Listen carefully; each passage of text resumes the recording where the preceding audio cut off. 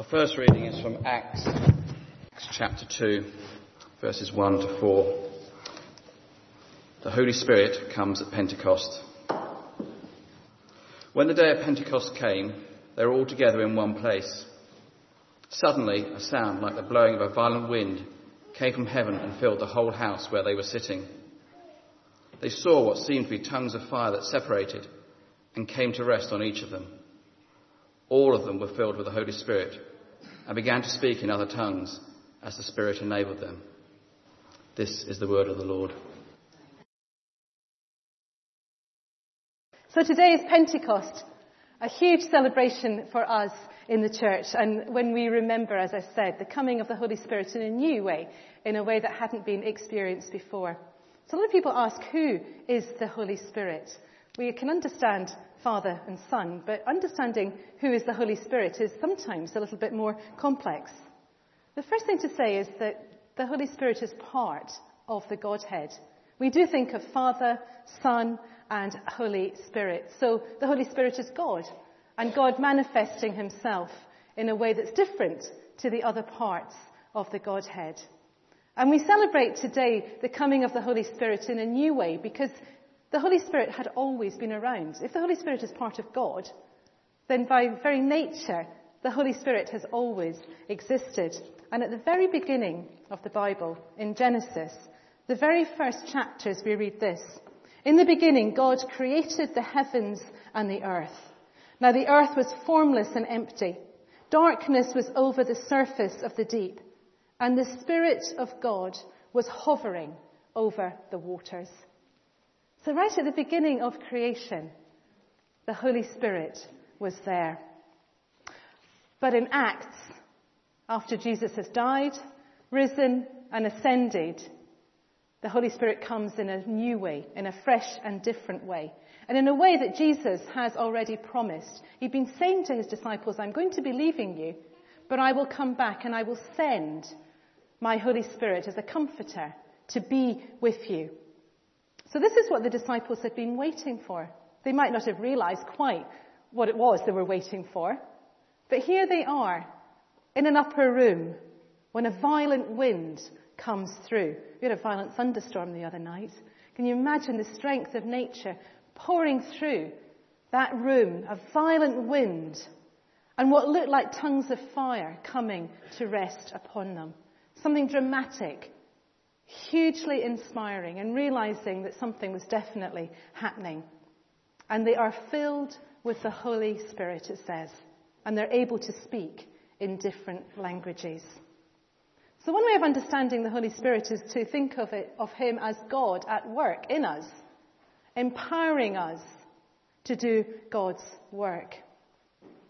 And there are different images of the Holy Spirit to help us understand him. A dove. We often see a picture of a dove. Water, fire, wind. Today I want to think a little bit about wind and the characteristics of wind. Wind is an unseen power. We can't see wind, but we can see its effect. Would you like to come and help me? Poppy. This is just some sticky liquid, but you put some wind into it. We see something, thank you very much. We can't see the wind. Couldn't see Poppy's breath. I've got your name right, haven't I? Poppy, yeah. Couldn't see her breath. But we could see the effect of it. And they're still there, those beautiful bubbles. Filled with air, filled with wind. The wind itself is unseen, but we can see the effect and the power that it has. It's also slightly uncontrollable. You didn't know where those bubbles were going to land. We can't control where the wind goes.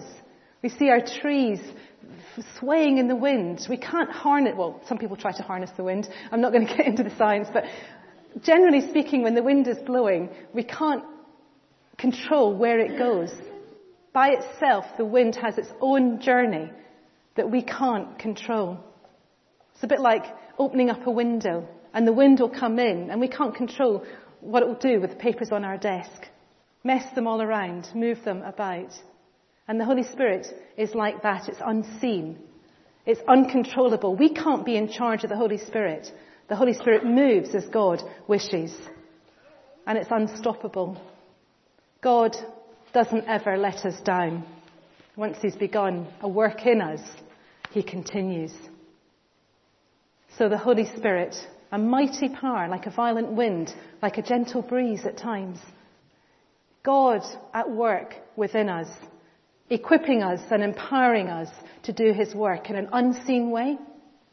Sometimes it feels like in an uncontrollable way and in an unstoppable way. Today we celebrate the power of the Holy Spirit. And a little bit later in the service we're going to look at an example further on in Acts of what that might look like in practice when someone is filled with the Holy Spirit and begins to work and do God's work, what that looks like.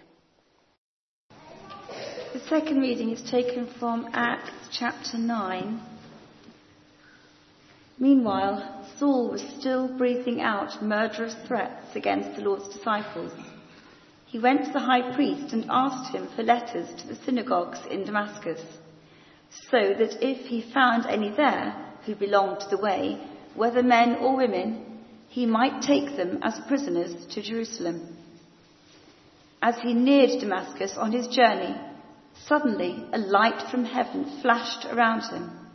He fell to the ground and heard a voice say to him, "Saul, Saul, why do you persecute me?" "Who are you, Lord?" Saul asked. "I am Jesus, whom you are persecuting," he replied. "Now get up and go into the city, and you will be told what you must do." The men travelling with Saul stood there, speechless. They heard the sound, but did not see anyone.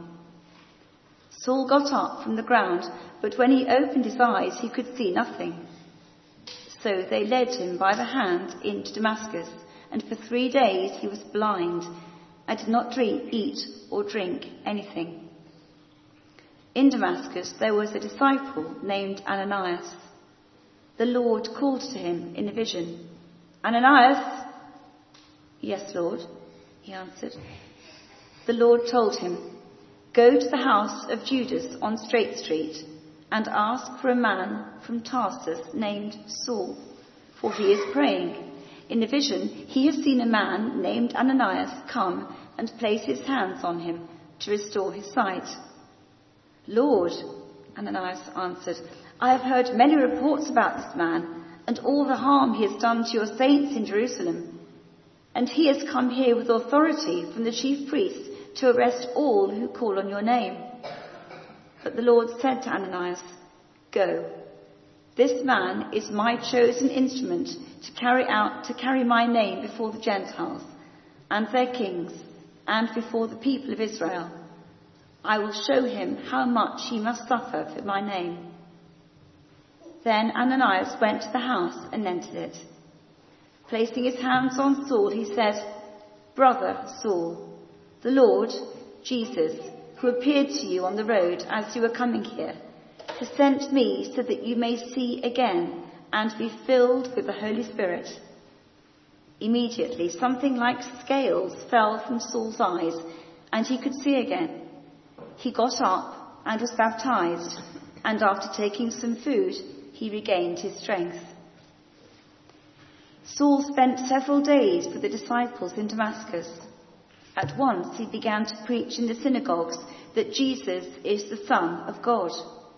All those who heard him were astonished and asked, "Isn't he the man who caused havoc in Jerusalem among those who call on his name? And hasn't he come here to take them as prisoners to the chief priests?" Yet Saul grew more and more powerful and baffled the Jews living in Damascus by proving that Jesus is the Christ. This is the word of the Lord.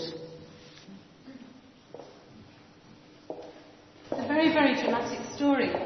And we're going to try and understand just how dramatic it really was and why it was so dramatic and what happened to Paul. This is the story of Saul and his conversion. Later, he's known as Paul, but in this passage, he's still known as Saul. So who was Saul? He was a Jew. He was born in Tarsus, but he was a Roman citizen. And this gave him some status in the region. The fact that he was Roman gave him an entry into various places, gave him a position of authority, an important man, and his family probably had some influence. He was a zealous member of the Pharisee party. And the Pharisees were the people who were very keen on keeping the law, keeping the Jewish law, strict rule keepers. And he was an incredibly strong Pharisee, determined to make sure that all the Jews kept the rules, because they were so wanting to worship and honour God that they felt the way to do that was to keep the law as closely and as tightly as possible. We sometimes give the Pharisees a bad name, but actually they were just doing what they felt was right. There was a law, and they wanted people to keep it as closely as possible. So he was one of those, and a very strong and zealous member. And we know that he was against the followers of Jesus. He was unhappy about this uprising of people who were saying that they'd met and known Jesus. He'd been present at the stoning of Stephen earlier in the book of Acts. Stephen is the first Christian martyr. And Saul was there watching, and it says he approved of his death. So he wasn't very pro the Christian people. He wasn't very pro Jesus. And at the beginning of chapter 9, he's still breathing out murderous threats against the Lord's disciples. It's really strong language. It's not just, we're not very happy about what they're doing. He was totally against them, breathing out murderous threats. And he wanted to go to Damascus because he wanted to find more of the followers, to pull them out of hiding and to have them imprisoned. So he's on his way. And as he goes, something incredible happens. He's thrown to his knees and he meets the risen Jesus in a vision. And as a result, his life is totally transformed. And he ends up as the greatest early missionary, taking the news, the good news of Jesus around the known world. And he ends up writing much of the New Testament. So his journey is from someone who is so against this new way of thinking that he wants to kill those believers and followers of Jesus. He wants to round them up, bring them out of hiding, and have them imprisoned. And he ends up being the greatest advocate for Jesus. So let's try and understand what went on. What led him from being that man to the man he became. He's blinded on the road to Damascus. And he's taken into the city to be looked after. He's completely helpless. He can't do anything for himself. Meanwhile, God is speaking to a man called Ananias, a holy and devout man. And God says to Ananias, I want you to go to find Saul. I want you to restore his sight. Now you can imagine Ananias' response when God first said, I want you to go and find Saul. Because he would have known who Saul was. He was probably in hiding himself. And here was God saying, I want you to go and find this most feared man. That if you speak to him, he'll probably have you imprisoned and possibly sentenced to death. But I want you to go because he's blind and I'm working in him. And you are going to be the means by which his sight is restored. God chose the right person because Ananias did as God asked. His faith was so strong and his trust in God so secure that he did as God asked. And then in Acts 9:17 we read this. Ananias went to the house and entered it. Placing his hands on Saul, he said, Brother Saul, the Lord, Jesus who appeared to you on the road as you were coming here, has sent me so that you may see again and be filled with the Holy Spirit. So the encounter that Saul has is with Jesus and with the Holy Spirit. There are two parts to this transformation. He meets the risen Christ. And we've spent time since Easter thinking about how important it was for those encounters with the risen Christ when Jesus' followers, following Easter Day, met the risen Christ and how important that was. Paul met the risen Christ in a vision, but he met and knew that he had seen face to face the risen Christ. And the encounter also requires the experience of the Holy Spirit, an infilling and indwelling of the Holy Spirit upon Saul to transform him and to allow God to work within him. And in verse 20, at once he began to preach in the synagogues that Jesus is the Son of God. What a huge transformation. We talk about God transforming us, but we don't expect such a radical transformation. From somebody who hated those followers of Jesus to someone who immediately was speaking in the synagogues. I can only imagine that God was working through his Spirit so much within him that he gave him the words to say, because how would he know what to say? He's only just encountered the risen Christ. And yet he's able immediately to go into the synagogues and to preach truths and the message of who Jesus is. The power of the Holy Spirit working through him, giving him the words to speak, to teach, to inspire, to challenge. And it's incredible that having rejected everything, he then stands and proclaims that Jesus is Lord. That's how God works. We are filled with the Spirit in order to do his work. And that act of being filled is crucial. Not just once, but ongoing. We cannot do God's work in our own strength, only in God's strength. And sometimes that experience of being filled will be dramatic, like Saul. That sense of complete and utter turning round of our lives, knowing that there's been irrevocable change. We've met with Jesus, we've been filled with the Spirit, and the transformation is so extreme that it could only have come through that amazing encounter. But more often than not, it's much more gentle, but still transformative, because we believe that the Holy Spirit works within us so that we might do God's work, so that we might become more and more the people that God has called us to be and made us to be. So sometimes it will be a violent wind, but more often than not, it's a gentle breeze, strong enough for us to know it's there, because we see the effect. We see the impact of what the Holy Spirit is doing within us. We know that it's not in our strength. We cannot be doing these things, but only through the power of the Spirit. Without the Spirit, we're powerless, a bit like that bubble mixture. It's pretty sticky, pretty useless. But when we blow, it becomes those beautiful bubbles. So God takes us, pretty sticky and pretty useless, and blows his Holy Spirit into us, so that we might become tools and instruments of his work. How can we know that infilling of the Holy Spirit? It's promised, we read about it, and we read incredible stories of Saul who became Paul, who travelled on missionary journeys converting so many people. We can read stories of people today whose lives have been utterly transformed by the power of the Holy Spirit. But often we can sit and think, what about me? How can I know that power in my own life? And actually all we need to do is to ask. Because Jesus promised that he would send the Holy Spirit for his disciples living then, but for those from there on after, to know his power at work through them. And so we can, as individuals and as a church, know the power of the Holy Spirit at work in our own lives. And all we simply need to do is ask.